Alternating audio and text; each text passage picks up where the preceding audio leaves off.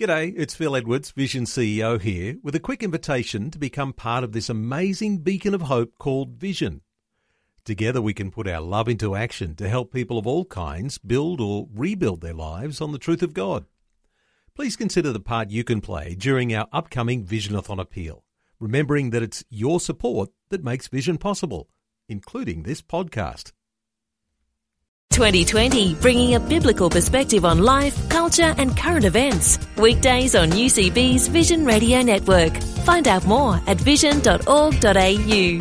You are listening to our trip to the MV Amari, which has now been renamed the MV YWAM PNG, the vessel that's replacing the old Pacific Link ship, which has been working as a medical vessel in PNG. So back aboard the ship a year ago now, the next person I met was Jennifer Perry. She's the clinic leader and project coordinator. So I asked what actually that meant she did. Basically, my role is to help recruit volunteers for the ship, so our medical, marine, general volunteers, as well as I'm responsible for procuring all of our medical supplies for all 4 of our clinics. So where do you get the sort of training that you need for a post like that? I don't know that I've ever had official training in those areas. I am trained in the area of healthcare, and I certainly have a passion for seeing people use their skills in an environment that really brings them life. And so I think naturally I've been involved with volunteer recruitment in that sense. And then I've just learned a lot over the years with respect to all of our clinics. So I've learned, it's been quite a steep learning curve at different times with respect to dentistry and ophthalmology in particular, but been able to learn over the years what exactly we need to make those clinics happen. And yeah, it's been a lot of fun actually. I like learning, so it's a good role for me. So how long have you been here? I've been full-time volunteer with YWAM now for 8 years and been involved with our medical ship since we received the Pacific Link in 2010. So how does it actually work for people who are working here? Is everyone a volunteer?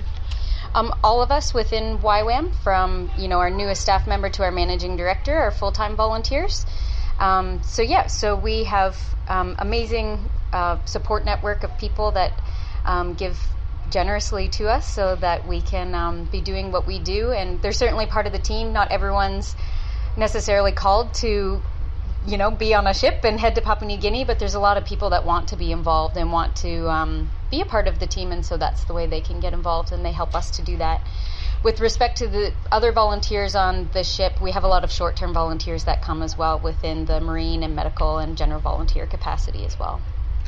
So when you're actually working, you're medical professionals, there must be times when it's frustrating that you're on a ship and you don't have the sort of gear that you might have had if you were working in a hospital. Yeah, I think that can be challenging. I think in a lot of ways our medical volunteers find that they actually get to go back and use some of the skills that they haven't necessarily used in the hospital setting, because they don't have the same diagnostic capabilities with them on the ship. I think it's exciting for them in some ways to go back and use some of the skills that they haven't necessarily, or they don't get to tap into always in the setting that they're used to working in. And I think that's where we find people really discover a new passion for the work that they've been doing for so long when they come and volunteer with us, because they get to tap into these areas that they haven't for a long time. The impression I get is that it's a very close family sort of feeling for everyone who's aboard. Is that the way it is? Absolutely. I tell people all the time, you cannot have a team that's more fun to work with. Our outreaches are about 2.5 weeks at a time, and every time you end up with a team, that everyone's so motivated to be there. They're ready to get out there. It doesn't matter that it's long days and hard work. They're just so excited to build friendships, build relationships, and be able to make a difference in people's lives. So it's really a really fun atmosphere all the time. Yeah. There must be challenges though. Absolutely. There are days where I think sometimes you can wonder if it's enough, but when you come back, and look at the individual, we've had women, like an older woman I remember a couple of years ago, she got her pair of glasses and danced her way out of the optometry clinic, and we've had different ones. One lady, Makasi, we've been telling her story on this tour, and she was just 27 years old and had cataracts from birth, so she had been blind since the age of 17. She had 3 children and had never seen them, and we were able to operate on her eyes, remove her cataracts last year, and she was able to see her children for the first time. So when you come back to those individuals and those stories and you see how you can impact even that one person's life, it's absolutely worth it and helps you look past the challenges. Now, you can call me very perceptive, but I detect your accent is not Australian. No, I'm Canadian. So how did you end up here?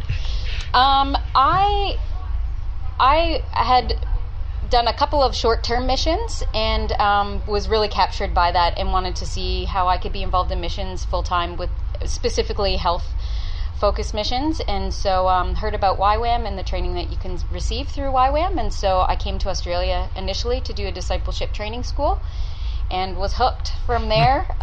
Wasn't involved in missions with respect to health for a number of years, but then when we received the ship, decided this is it. This is what I want to be involved in, and I've absolutely loved it. It's been a real dream come true, and it's been exciting to see. You look back and see what I desired to do at that point and wondering how is that even possible, and now looking and saying, this is it, I'm doing it. It's really great.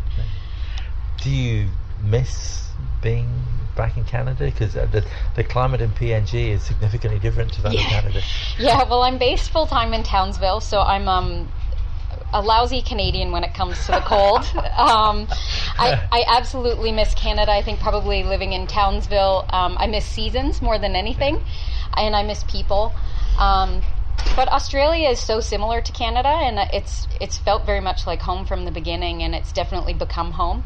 I am a permanent resident, and I actually just submitted my application for citizenship last night, so which is really exciting. My joke has been I'm expecting once I get my citizenship that my accent will come in the mail, but I don't know. We'll come back and test that. Yeah. Thank you very much. Thank you.